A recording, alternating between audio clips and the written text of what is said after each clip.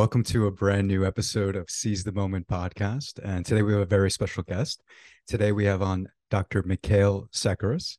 He's professor of medicine and chief of the division of hematology at the Sylvester Comprehensive Cancer Center, University of Miami Miller School of Medicine, and former chair of the Oncologic Drugs Advisory Committee of the FDA. He's the author or co-author of over 400 manuscripts and 650 abstracts published in leading journals such as NEJM, Blood, Journal of Clinical Oncology, Nature Genetics, Cancer Cell, Journal of the National Cancer Institute, Journal of Clinical Investigation, PLOS ONE, and Leukemia. He's a regular contributor to the Well section of the New York Times, has authored 8 books, including When Blood Breaks Down, Life Lessons from Leukemia, and his newest book, available now, is called Drugs and the FDA: Safety, Efficacy, and the Public's Trust. Welcome, Mikhail. It's good to have you on. What a pleasure it is to join you today. Thanks so much for inviting me. Absolutely. So before I start, let me just say that this is legit one of my favorite books of the year. And so you guys are going to find out why as we start talking about it. So just so much intrigue, so much wisdom and knowledge, insight in it. It's amazing how far back it goes. And so what I want to do is I want to actually read a passage from it as we begin. And this is kind of like not the beginning, but this is sort of the beginning of kind of what we would call modern medicine. So Mikhail wrote, breast cancer has been documented in written records for more than 4,000 years. Centuries before modern imaging techniques or autopsies revealed the inner mysteries of the human body. It was easier to detect than many other cancers because it wasn't hidden somewhere in the abdomen or the chest. But even though it arose close to the body's surface, breast cancer often wasn't recognized until it had started eating through the skin, covering the breast, and in those cases was hidden from friends and even close family members out of shame. Back in the town's doctor's office, he shakes his head, pitying you and frustrated at the limits of medicine, particularly in rural parts of the country. He tells you that some cancers grow slowly, so maybe you'll be one of the lucky few, then instructs you on ways to hide the lump and mask the rancid smell of the ulcer expanding over it. The following month, a traveling medicine show with a performance trope comes to town, advertising Hamlin's Wizard Oil, a patent medicine and wondrous cure for ailments that range from toothache, rheumatism, lame back, hydrophobia, and pneumonia, all the way to cancer. Its cocksure slogan brags, "There is no sore it will not heal, no pain it will not subdue." The oil works so well, the advertisement claims, that it can be used topically as a liniment or ingested. It is said to contain alcohol, camphor, sapphirus oil, clove oil, turpentine, ammonia, and chloroform, ingredients that seem more appropriate for a phone wallpaper remover than a medicine cure-all. Frankly, you don't have any other treatment options, so you hand 35 cents to the barker who stands near a case of this wondrous oil. In reality, the actual formula for this batch probably varies to include, aside from alcohol, whatever the manufacturers had on hand at the time. You swallow your first dose of the solution that night. Weeks go by, but despite your taking the nostrum religiously, the mass in your breast cancer continues to worsen. And now you've developed a gastric ulcer, which prevents you from taking in a decent meal. You lose weight, get weaker, and 6 months from the time the medicine show came to town, you die, either from the complications of breast cancer or from the side effects of Hamlin's liniment. So this is incredible. I mean, so as Alan and I were just talking about it before we obviously started filming, I mean, maybe this isn't so fair to say, but it doesn't seem like in terms of modern medicine, we're that far away from that kind of era. And so which is kind of not just a shame, but it's also kind of shocking considering how, especially with the way pharmaceutical medications and drugs are touted, it seems as though we have come so far. And it seems like these cures are literally just like in any doctor's office, you just you make an appointment and boom, you just get this wonderful treatment that's marketed to God knows how many millions of people. So, Mikhail, can we start talking a little bit about that? First, in terms of like the history of medicine, not obviously going too deep into it, but the history of medicine in terms of where we were and kind of comparing it to where we are essentially. And then now talking about also the FDA and how it came about. Well, I really think you hit the nail on the head. And again, thank you so much for inviting me to be part of your show today. What a remarkable century it's been in medicine.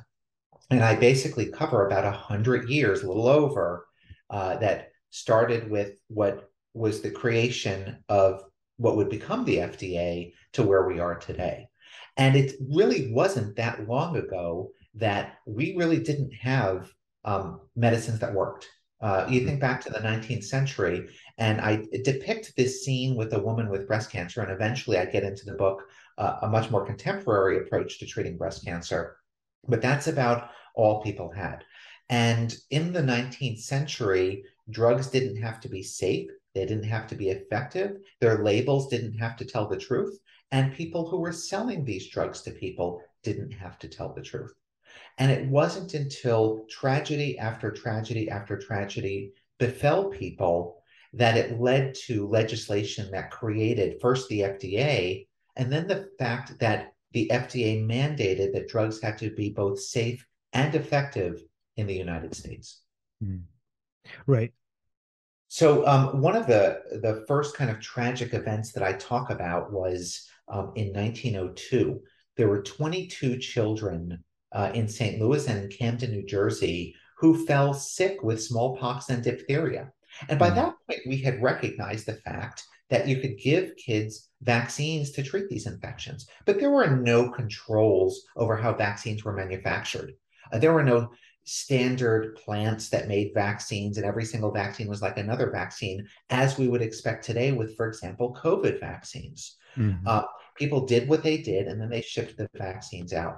So vaccines were shipped to these kids, but they were contaminated with another deadly toxin, this time tetanus. So all 22 kids died, not from smallpox or diphtheria, but from tetanus. So this led to this groundswell of shock and horror, and eventually Congress passed what was called the Biologics Control Act, and then soon after the Pure Food and Drugs Act of 1902. But these laws were actually limited in scope, and drug safety was actually left up to the manufacturer. Well, out of curiosity, actually, sorry, go on. I'll ask. No.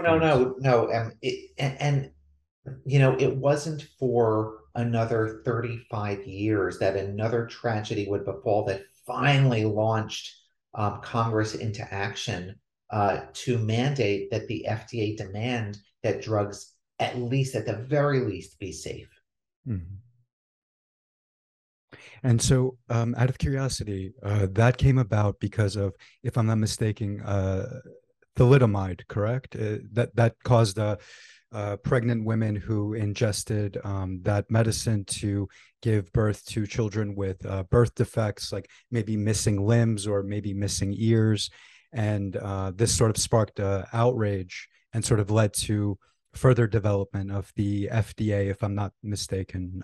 Is that right? Yeah, so thalidomide, the entire thalidomide story is absolutely fascinating. And one of the fun parts about writing this book is there are stories you kind of hear throughout your career, and then you put it in print. You got to make sure it's actually true. So I got to research some of these anecdotes that I had heard and find out where truth lay. And the story around thalidomide is really fascinating. It was marketed in Europe as the first safe sleeping pill. And was also considered highly effective at treating pregnant women with morning sickness. And the drug was so popular, it was used almost as regularly as aspirin in some countries, not in the US, in Europe mainly. So with this success in mind, there was a company that wanted to distribute it into the United States market, a company called Richardson Merrill. And they anticipated a quick approval by the FDA. They thought this is going to be a no-brainer. It's used all over Europe. It's not a barbiturate. And back in the 1950s and then early 1960s, people were very concerned about the effects of narcotics, and particularly barbiturates, as being addictive and having a lot of side effects. So they were looking for alternatives to those sorts of drugs. And that's why thalidomide became popular in Europe. So the company actually had a warehouse full of the drug ready for sale and ready to distribute.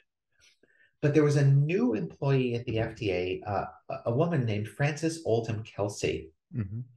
This was her very first drug assignment at the FDA, and she was asked to review all the data.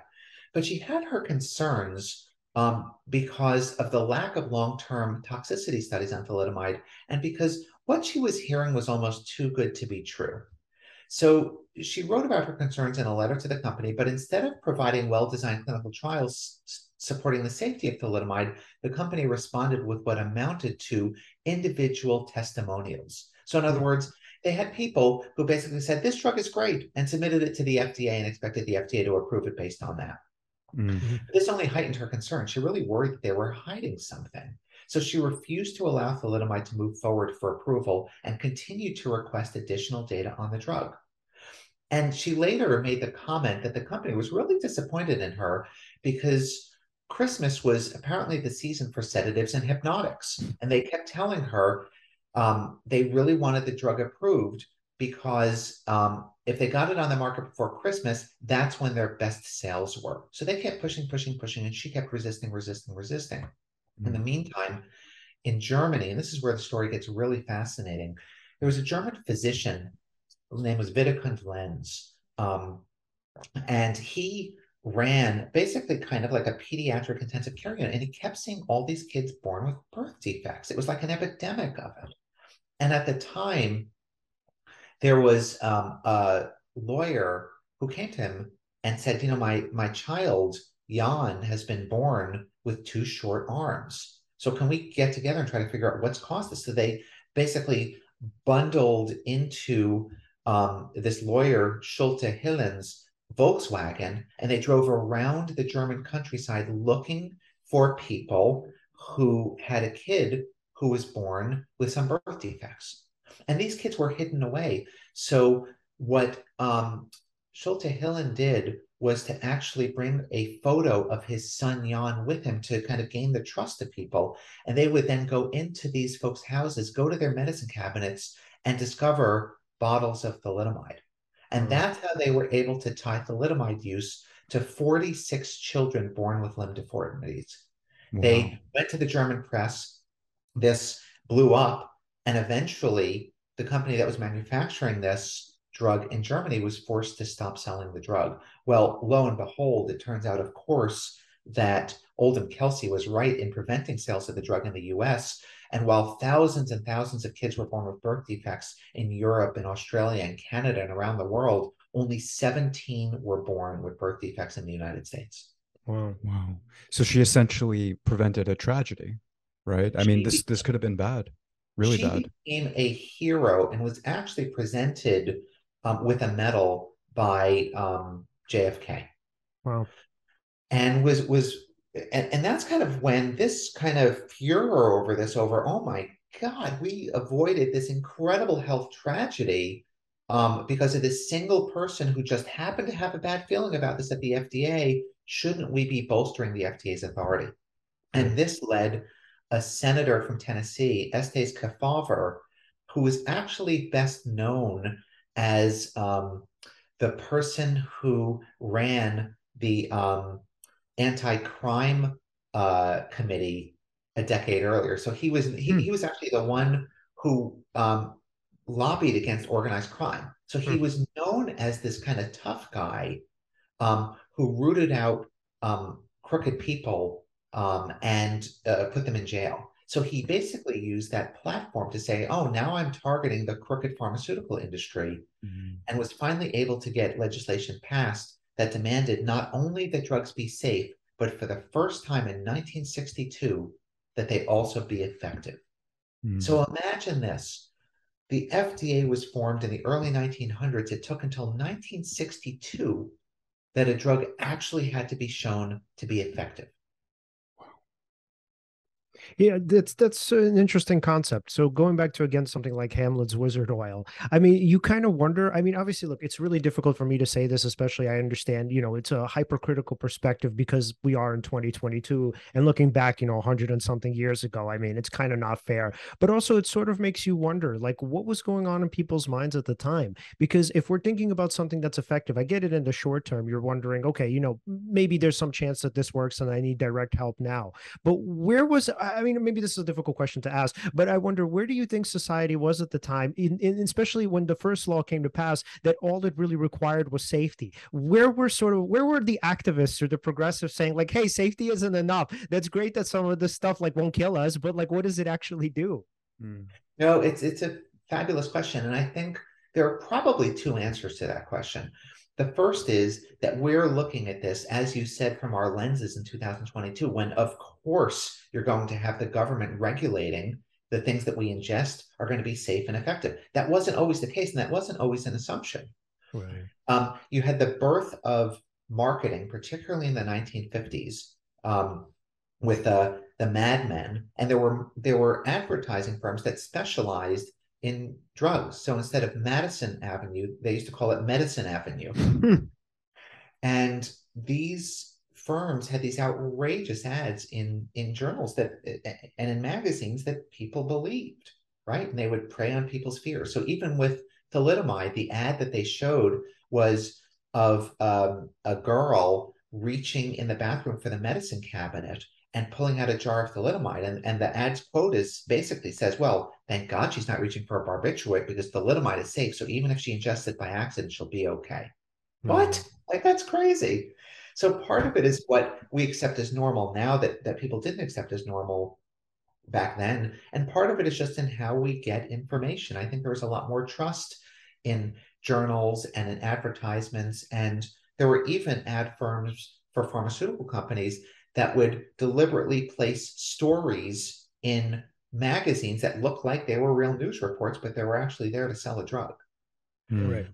So I do think that that's part of it. And the second aspect of it is I don't think that there was an absence of people who were advocating for drugs to be effective, but you have an incredibly strong lobbying firm on behalf of pharma. And it's always been there and it's still there. And I think that's made it hard to pass the legislation that was finally required. So at every step of this legislation, you see the same arguments repeated.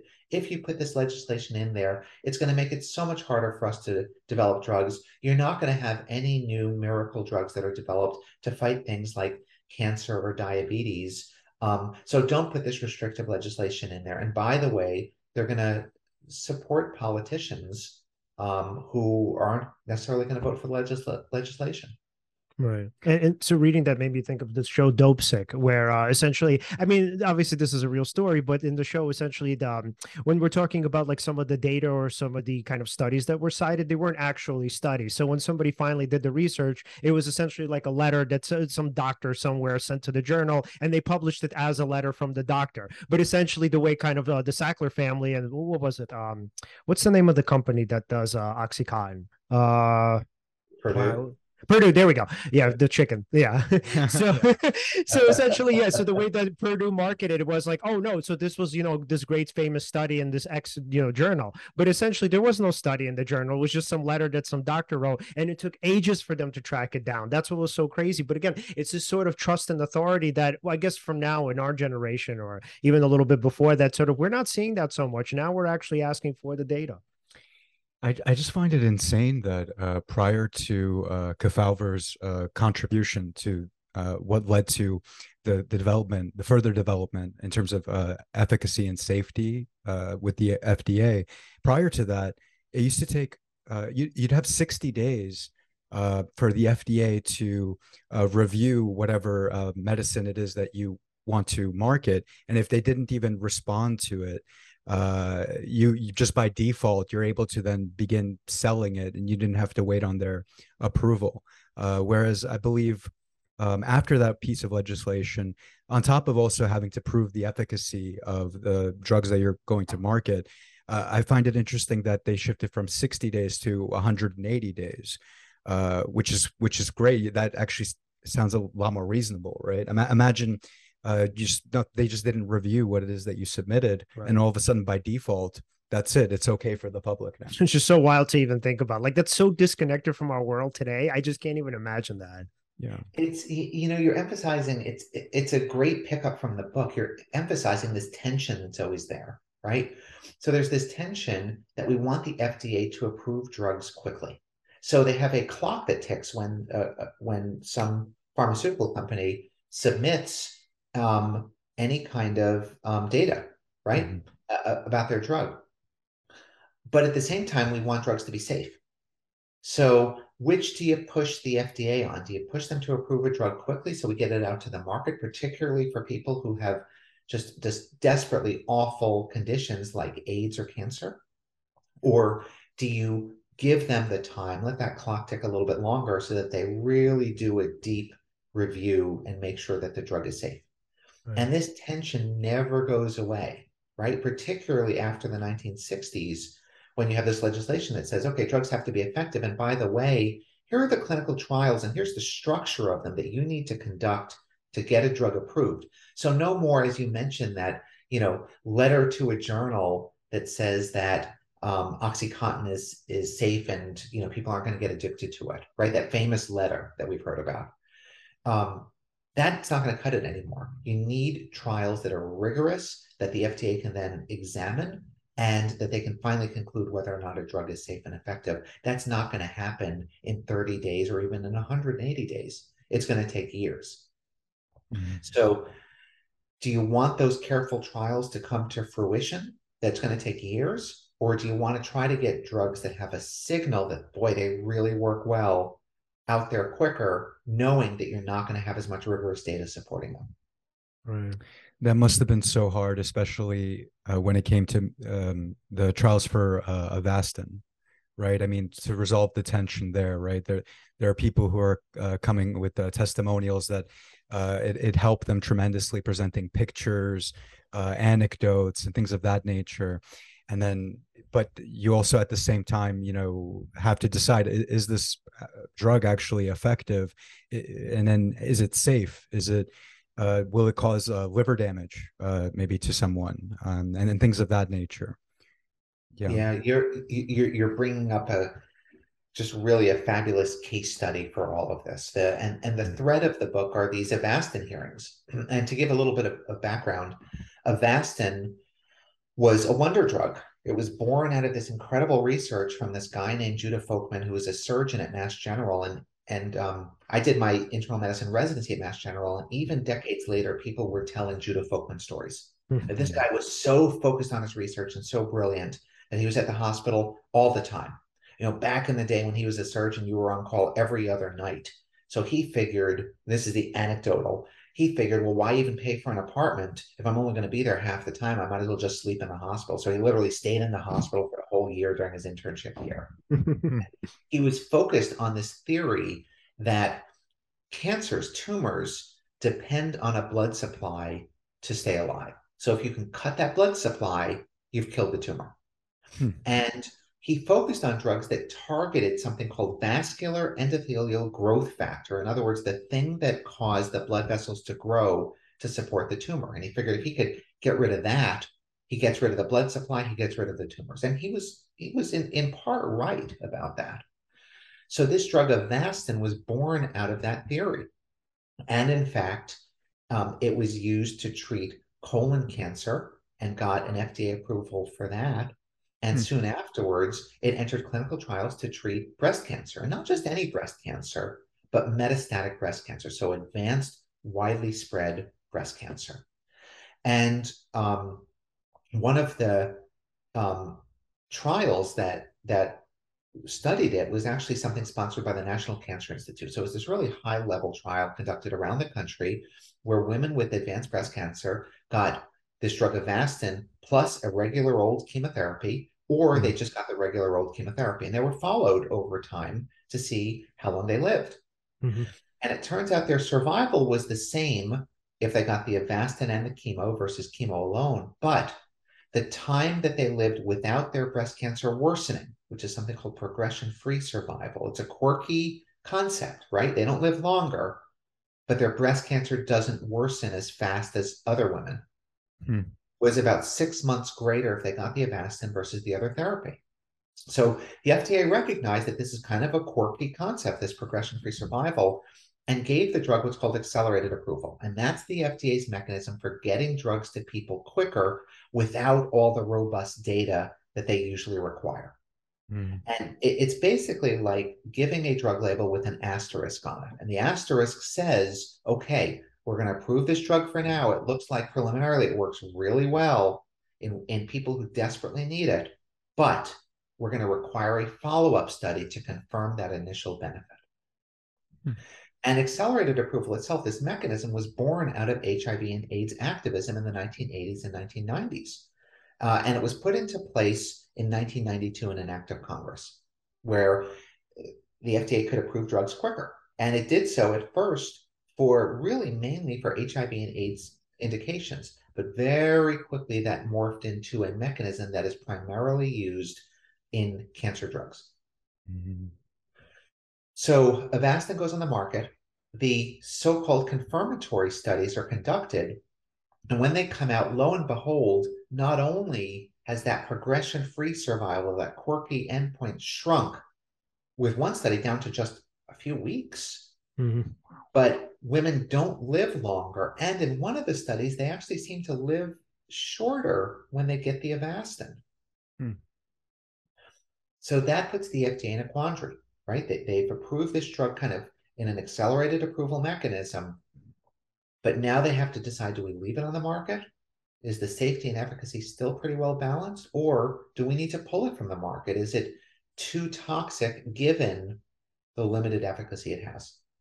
And that was the case in 2011 when the Avastin hearings were held. Well, yeah. And if you think about just the benchmark that they use, I mean, it seems logical, because if there's a sort of slower rate of the progression of cancer, one would think there must be either, benefits of well-being. So obviously now we're talking about the distinctions. Is it a better quality of life, or is it a longer life, which are pretty important for the FDA. But in this case, kind of lo and behold, it was neither. And so I'm going to assume that it was shocking to a lot of people, including obviously your group. So you once again drilled right down to what the FDA focuses on. It's kind of colloquially said that the FDA approves drugs based on lives longer or lives better when it comes to cancer, right? If a drug shows that you extend your survival, you live longer getting it, gee whiz, it's kind of a no-brainer to approve it, right? Or it can show that you live better. You actually feel better while you're getting the drug. You have a better quality of life. And there are questionnaires that have been developed that are very strict in defining this, and you can actually measure this in people. Well, with Avastin, women didn't live longer and they didn't live better. The quality of life assessments were the same on both arms of the trial, whether women got Avastin or not. So they didn't live longer, they didn't live better, and the initial quirky endpoint, living without progression of tumor, actually shrank in the follow-up studies. Right. So I was a member of the FDA's Oncologic Drugs Advisory Committee for 5 years. I chaired it for 2. And at one of our meetings, the FDA asked us, should Avastin be pulled from the market? This was an earlier meeting than the hearings that I talk about predominantly in the book. And at the earlier meeting, we voted that Avastin should be pulled from the market. Women in one study were arguably dying more getting Avastin than not getting Avastin. There were excess bleeding events. There was liver toxicity. There were a variety of side effects that were serious, and we're willing to accept serious side effects to treat a serious condition. Right. But only if the balance of safety and efficacy is in favor of efficacy. And in this case, we didn't think it was. So we voted to remove the drug from the market. The FDA agreed and told the company, the manufacturer, Genentech, you need to pull the drug from the market. And Genentech refused. And this is part of the legislation that FDA can recommend to a company that they pull a drug from the market. And in fact, prior to this, they had done so in a few instances, and the companies had capitulated. They said, yeah, we're going to pull the drug from the market. The FDA is telling us we got to pull it from the market. We better pull it from the market, right? Genentech was the first time a company said no. And you can argue about why they said no. Maybe they truly believe their drug was of value to women with breast cancer. You could also take an economic stance of it. This was $1 billion a year drug for them. So if they refused, and then the drug remained on the market for an extra 8 months until the hearing occurred, you can do the math of how much money they made from the drug while it remained on the market. Right. So this led to the hearing that was the focus of the book. Right.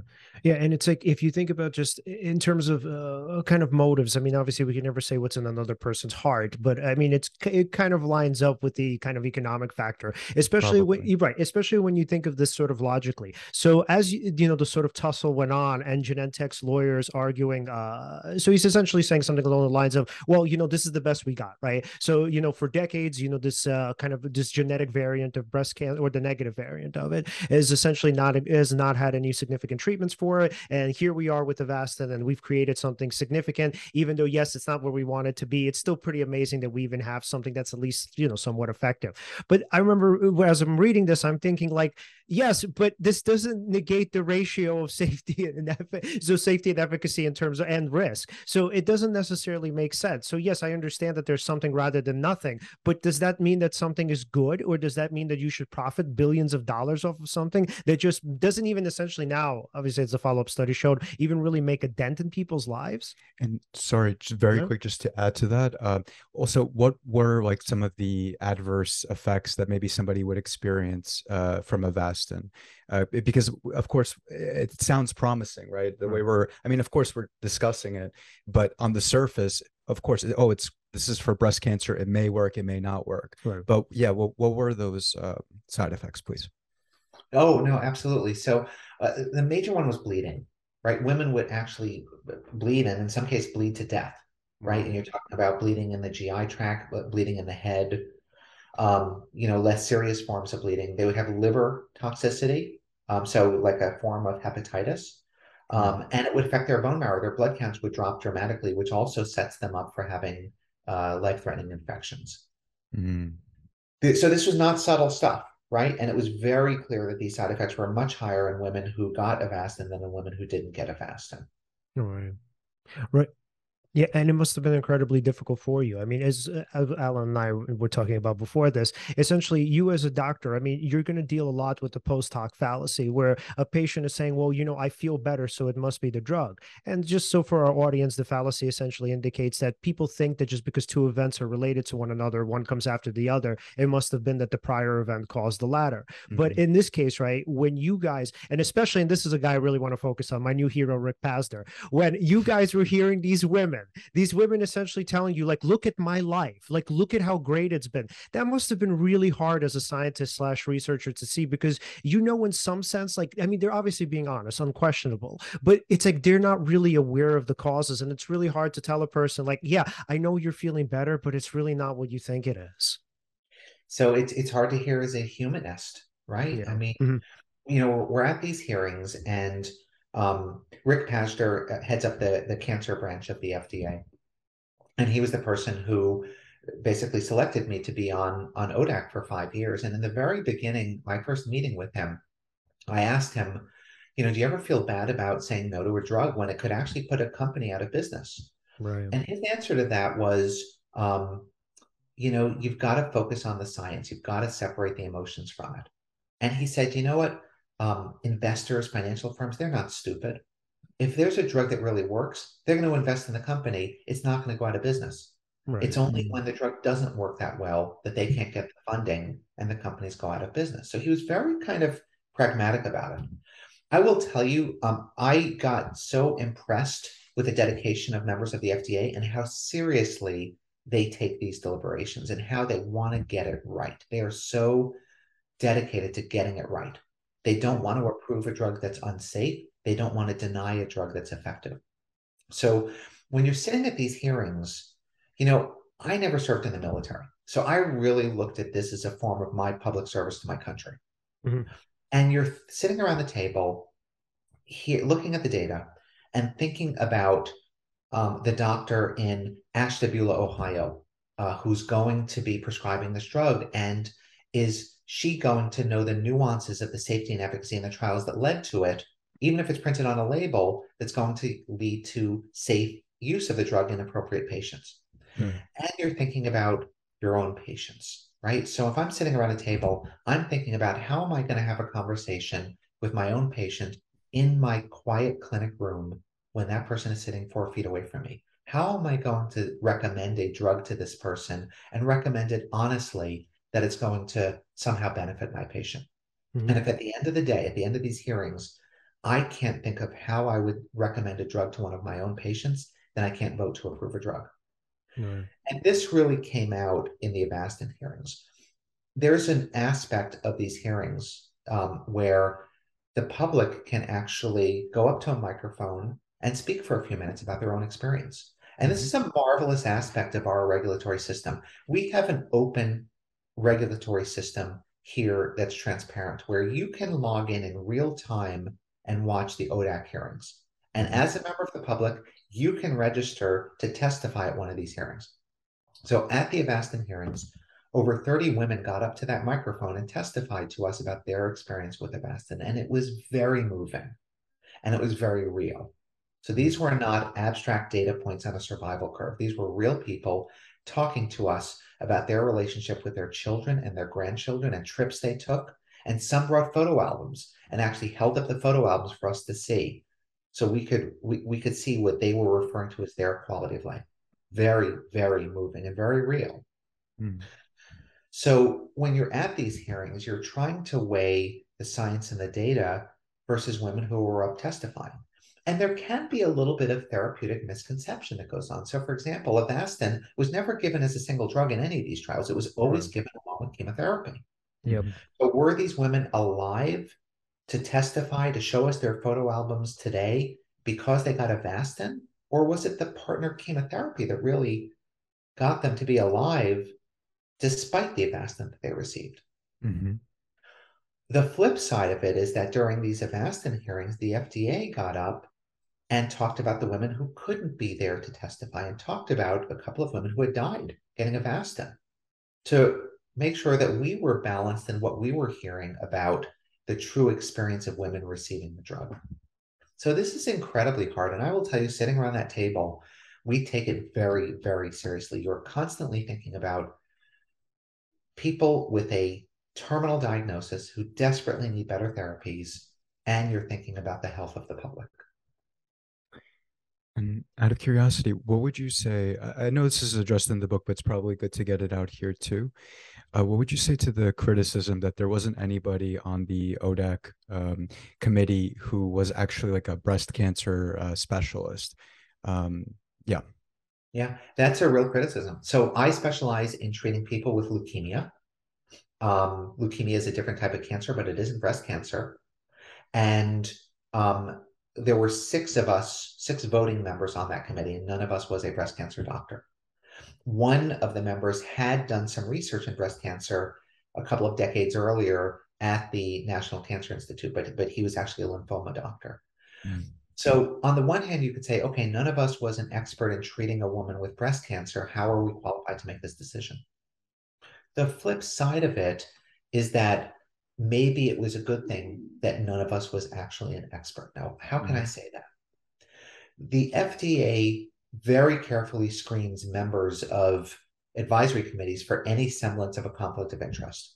Mm-hmm. Now, that can be something obvious. I go out and I give talks about how wonderful Avastin is, therefore I can't be on the committee because I'm paid by Genentech to do that, right? Mm.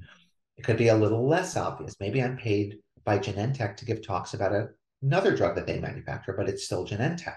Mm-hmm. Or it could be that I get paid to give talks about a drug that competes with Avastin. Therefore, it's a conflict of interest in the opposite direction. Maybe I want Avastin to do worse. Mm-hmm. Or it could be that I'm an investigator on a clinical trial that uses Avastin. So I'm not getting paid directly, but I'm participating in research with Avastin, or one of Avastin's competitors, or another drug that Genentech makes. Mm-hmm. So you start to get more and more distant from serious, well, I shouldn't say serious conflicts of interest, but more obvious conflicts of interest. Mm-hmm. And all of those people are eliminated from the committee to avoid even a semblance of a conflict of interest in the outcome. So you have truly unbiased members of those panels. Another potential advantage is this, and this is, I think, a little more subtle.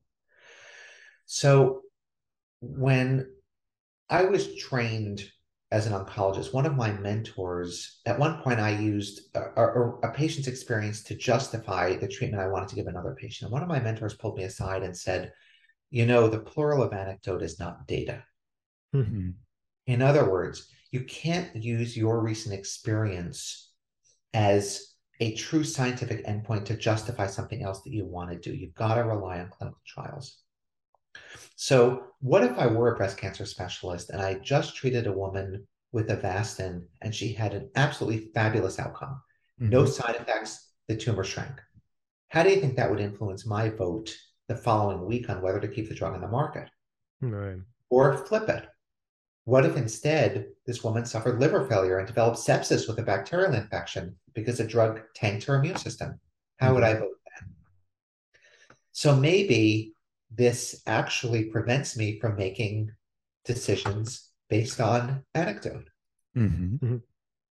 Right. And we're talking about the recency bias here, essentially. So it's like the thing that you remember most, the most powerful thing that happened to you recently, essentially. Even though, you're going to try as hard as you can to, kind of wade through that cognitive distortion. Essentially, we're all to some extent susceptible to it. And it's kind of hard not to look at emotional data at that point. Well, that's exactly right. We're all human beings. We all rely on our recent experience, and it colors our perceptions of future experiences. One other aspect of this, and this may be even more subtle, is that as an oncologist, I always want to be able to offer my patient one more try at a drug if that's what she wants. Right. So not unnecessarily, but to be honest, I have a limited number of tools in my toolbox. If I can have one more tool, even if it may not work very well, don't you think I want to offer that to a patient who desperately wants one more treatment? Absolutely. So it's this kind of natural human reaction to want to offer this one more hope, right? But what we have to be careful about is offering hope, but not false hope. And maybe if I'm not a specialist at this FDA panel, I'll be more likely to remember not to offer false hope as one more chance at a drug that may or may not work.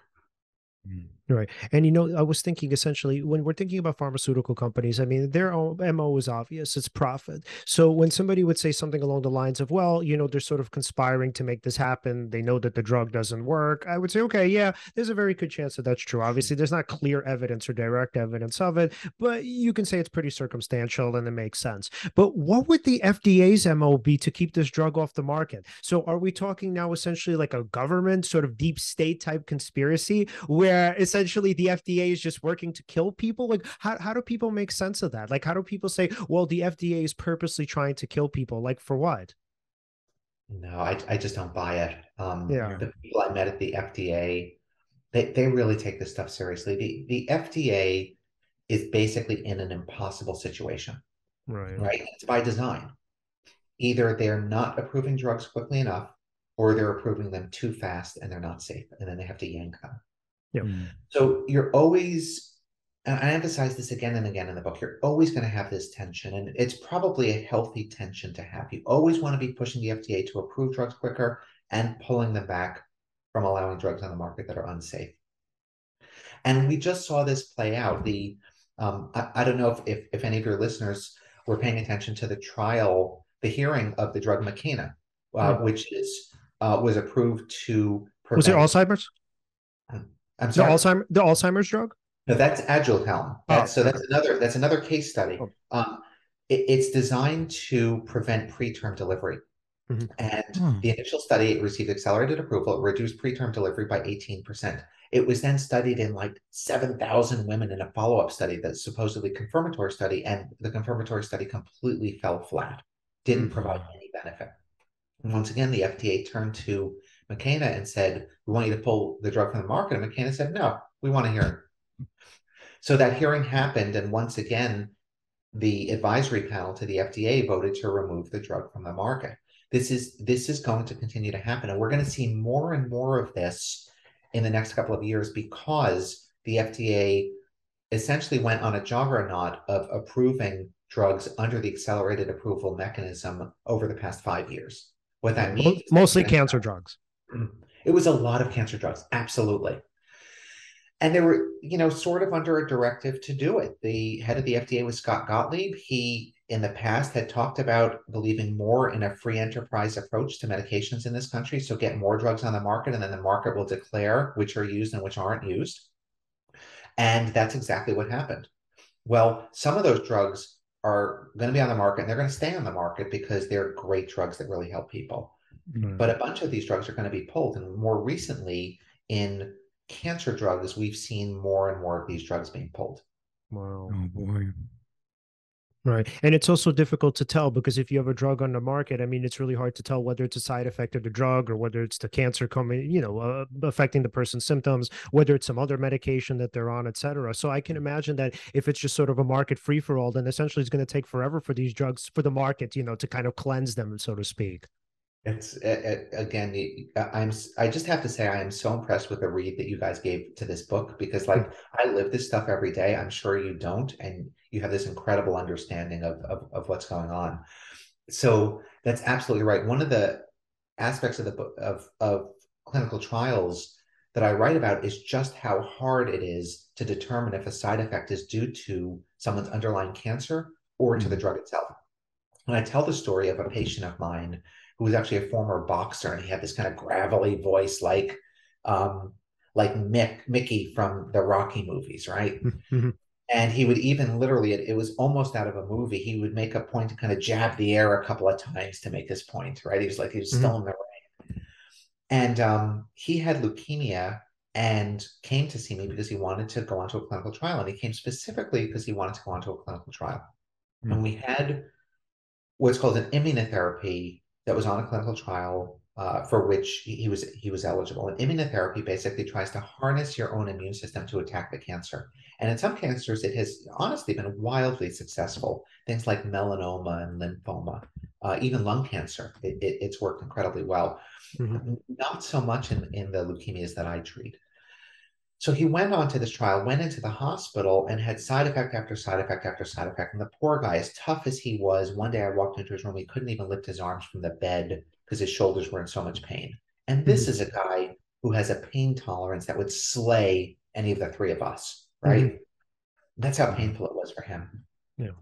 But then other things would happen. And, I'm the one as the investigator on the trial who has to decide whether these side effects are attributable to his underlying leukemia or is it due to the drug? So, for example, the pain that he had in his shoulders, right? I was pretty sure that was due to the drug because leukemia itself doesn't cause that kind of pain like he had. And it was a known side effect of the drug. So I could attribute that as probably related to the drug. But then his platelets went low. Okay, did his platelets go low because of the leukemia, which causes platelets to go low? Or did they go lower than they should have because of the drug? Impossible to tell. He started out with a very low platelet count. Then he had an episode of bleeding. Well, was the bleeding due to the drug? It was due to the low platelets. The low platelets may have been due to the drug, but then can I say the bleeding is due to the drug? So you go through this with every single side effect a person has, and anytime that you say something is possibly related to a drug, it has the potential of winding up on that drug's label. Right. And that's why we actually say, yeah, look at a product label when it's in the packaging. But those of us who kind of do this every day don't believe every side effect we see in that label because we realize some of them were correctly attributed to a drug and some were incorrectly attributed to a drug. Right. So they were essentially from either the illness or some other drug elsewhere. Yeah, you got it. Exactly. Or not even the primary illness, but maybe another illness. So for example, if a person has bad heart disease and goes on to a clinical trial of a drug and then has a heart attack, would you say that the heart attack is due to the underlying heart disease, or could the drug have caused the heart attack? Right. So that's right. So side effects that happen on a clinical trial is sometimes it's very challenging to decide whether a drug caused them or they just would have happened anyway. Right. Wow. All right. So then, yeah. And then the trial, right? So can you kind of guide us through it and what happens in it? Because I mean, this is obviously the point of the book, and it's also the most fascinating part because as essentially the kind of FDA was tussling with Genentech's lawyers and even a doctor, a physician, which really shocked me, who was actually a member of the FDA before. And her specious arguments were amazing, especially for somebody who's a clinician. So can you guide us through that? What's essentially now as the trial is winding down, what's that like for you guys? And essentially, what are the details of it? Yeah, so we arrived at the FDA headquarters just like we usually do on a shuttle from a nondescript hotel nearby. And you'll be happy to know that as a taxpayer, our overnight hotel stay is not luxurious. So they bring us to the FDA headquarters, but instead of going through the main door, they take us through a side entrance. And as we're passing, we see all these protesters outside, all of them wearing pink shirts, a couple of them with a megaphone. One of them even singing and strumming on his guitar. And we realize this is going to be a big deal. So we go through security, the FDA, you've got to go through security just like you go through airport security, and go to the great room, which is the room at the FDA where these hearings are held, and open the door, and it is pandemonium. The place is packed to the gills. People are talking loudly, and there's a scrum of photographers and cameramen sitting around the table where we would sit. So it literally looks straight out of a movie, like it is a court scene. And the trial is going to be argued between Genentech's lawyers and the FDA's lawyers. And it happens in an organized sequence. So FDA gets up and they make their case. And their case was basically that we've seen all the data before. The initial clinical trial showed this progression-free survival advantage of 6 months for Avastin. The subsequent trials fell flat. There are all these toxicities to the drug, and we shouldn't keep it on the market anymore. It's not safe and it's not effective. And I remember there was even one telling point where somebody asked a member of the FDA, so are you saying that right now Avastin's drug label is wrong? Mm-hmm. And the FDA said, yes, right now, as of this date, that drug label is wrong. It's inaccurate. It doesn't reflect the toxicities well enough. Wow. FDA admitting that a drug label that could be used that day was wrong. Mm-hmm. Then we can ask questions of the FDA to try to clarify what they're getting at and how they're thinking. And then it's the company's turn to testify. So they got up and testified and made their case that the drug actually was effective. And even though it's this quirky endpoint, it showed that it still had an advantage with this quirky endpoint, albeit not as much as the original trial in the subsequent trials. And we shouldn't believe the data that showed that women didn't live as long. And here are the problems with these trials. And guess what? The company had another trial that they wanted to run that really was going to show how great Avastin was. So just keep the drug on the market long enough so they can conduct this additional trial. And in my mind, I think one of the turning points where we then get to ask questions of the company is one of us was arguing the point about whether or not the trial was successful. And a statistician for the company got up and said, absolutely, the trial was successful. It led to its endpoint. The drug was approved. And I thought to myself, no, that's not the endpoint. The endpoint is that women live longer, women live better. It makes their lives better, right? Mm-hmm. It was so clear that that statistician was in this bubble of what success, how success was defined, right? Success from a company's perspective was drug gets approved, they make money, stockholders are happy, right? Success for the rest of the world is people are cured of their disease, people live longer. Mm-hmm. So this went on for a day and a half. Women testified during this. They actually testified on the first day, which was very, very moving. I mean, you felt like you were in that room for 12 hours listening to these women testify for a couple of hours because of what they said was so moving. And then it came time for the vote. And again, this is very public. So we have microphones in front of us and there are buttons on them that say yes, no, or abstain. Mm-hmm. So are you going to agree with this? Or are you going to disagree? Or are you going to just abstain from your vote? And then after we voted, there's a pause as they tally the votes and they put them all up on these huge screens around the room what the vote is. And our vote was to remove Avastin from the market. But it doesn't end there. Remember, this is an open, transparent process in the US. They then go around the room to every single person who voted and said, justify your vote publicly.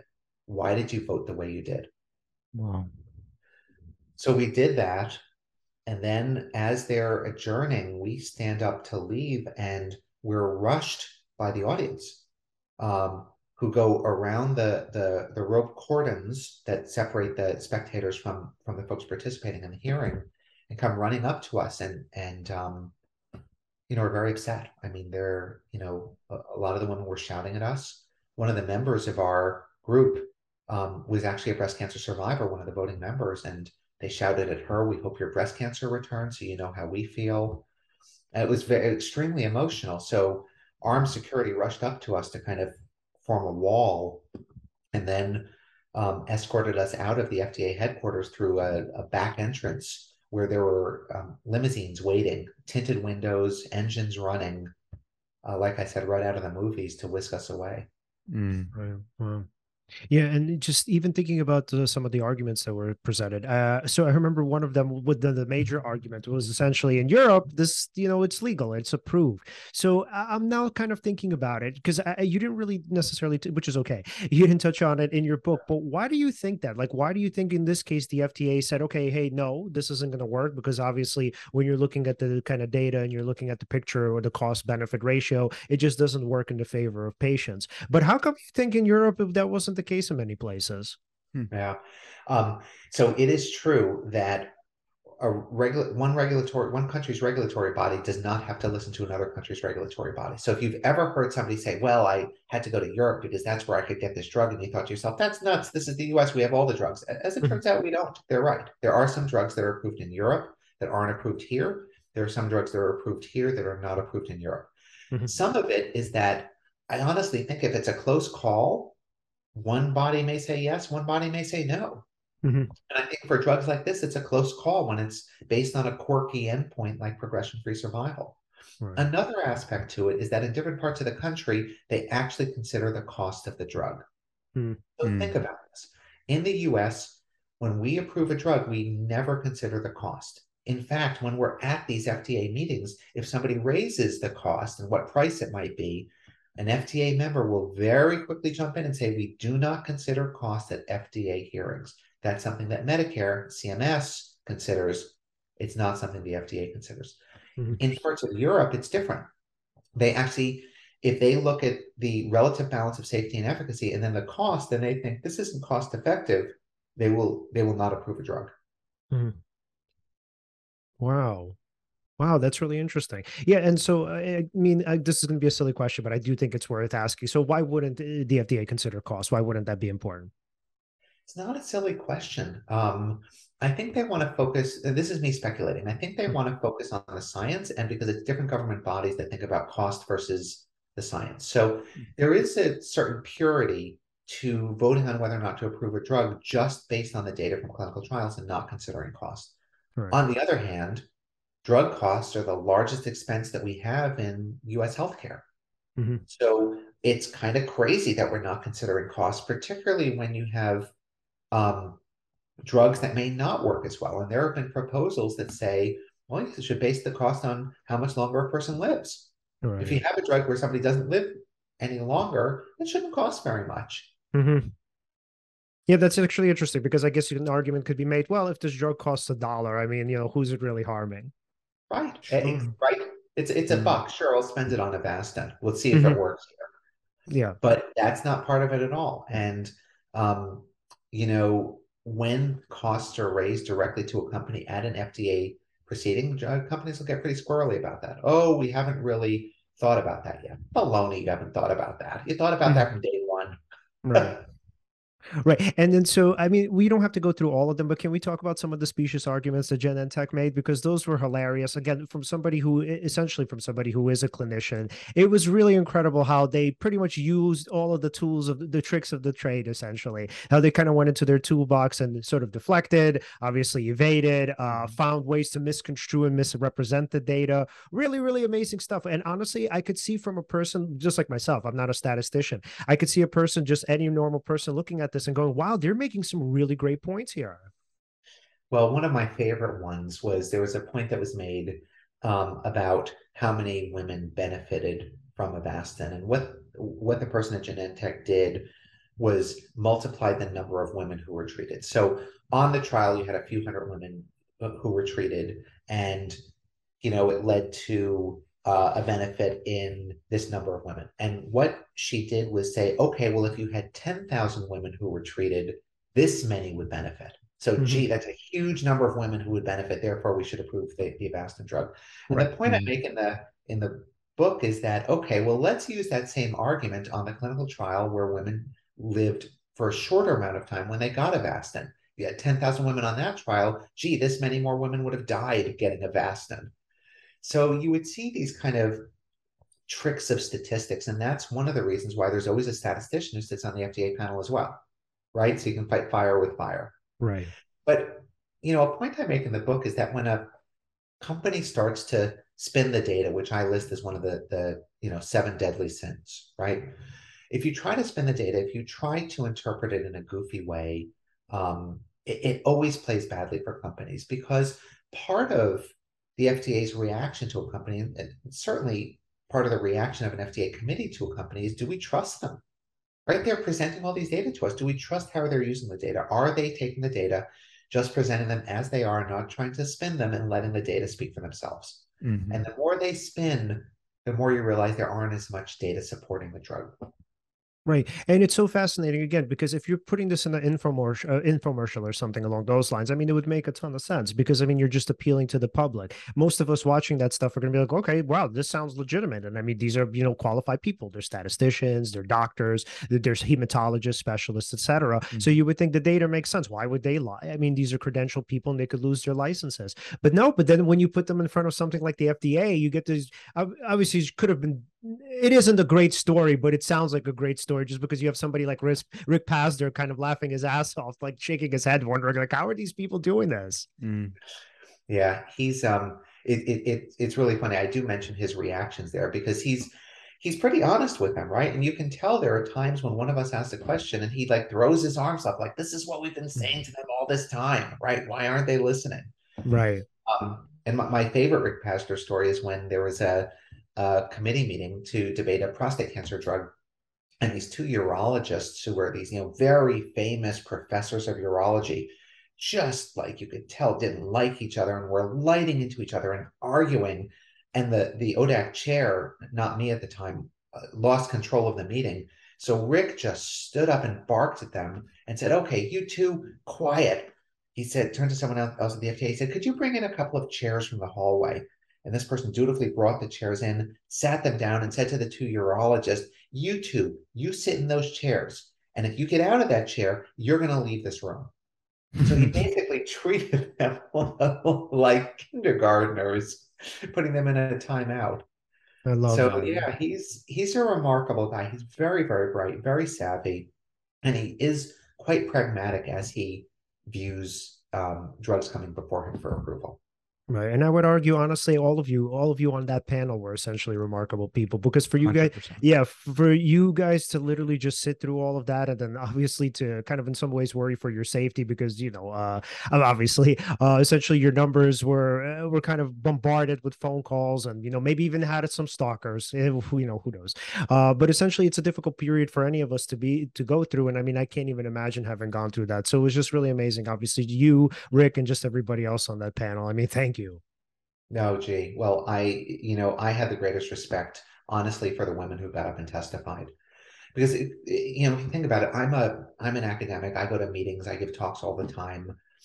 It's kind of part of my job description. But these women aren't used to going up in front of an FDA panel in a packed room with a, at times hostile environment, and telling their personal stories. So, for honestly, my perspective is they are the real heroes of those proceedings. They went up and they talked about what they believed in, and they did it bravely.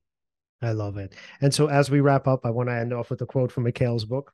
So Mikhail wrote, was the FDA's decision to revoke Avastin's breast cancer approval the ultimate demonstration of how the FDA system of checks and balances really works, and how it doesn't?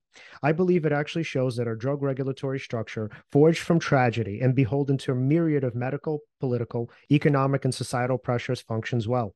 And the key to its success is the tension between the agency and the many people to whom it must answer. This tension between getting patients access to drugs for life-threatening conditions as quickly as possible and ensuring the safety, and efficacy of those drugs will never go away.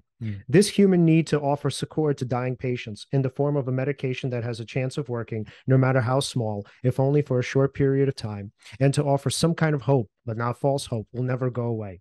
This drive to manufacture the drugs that patients need, this moral, scientific, and financial imperative to rid humankind of disease, will never go away, which is a good thing. And perhaps the only way we will be able to continue to improve on the safety and efficacy of the drugs that patients need.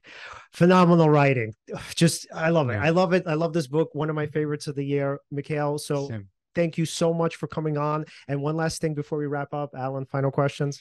You know what sucks? I actually have 1,000,001 more questions for you. We just don't actually have the time, but I suppose I'll end it off with this. If we wanted to follow you, follow your work and of course buy the book, where can we do that?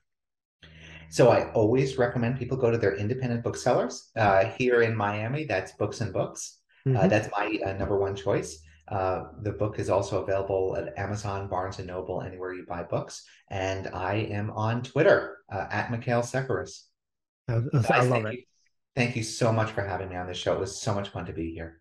Absolutely. Thank you again so much for coming on. We love the book and we obviously appreciate it. All right. That was really cool. That was epic, man. All right, everyone. If you want to follow us, you can follow us on Instagram, Facebook, and Twitter. On Instagram and Facebook, we're at Seize the Moment Podcast. On Twitter, we're at Seize_podcast. On YouTube, like, subscribe, hit the bell. And thank you so much for watching, and see you next time.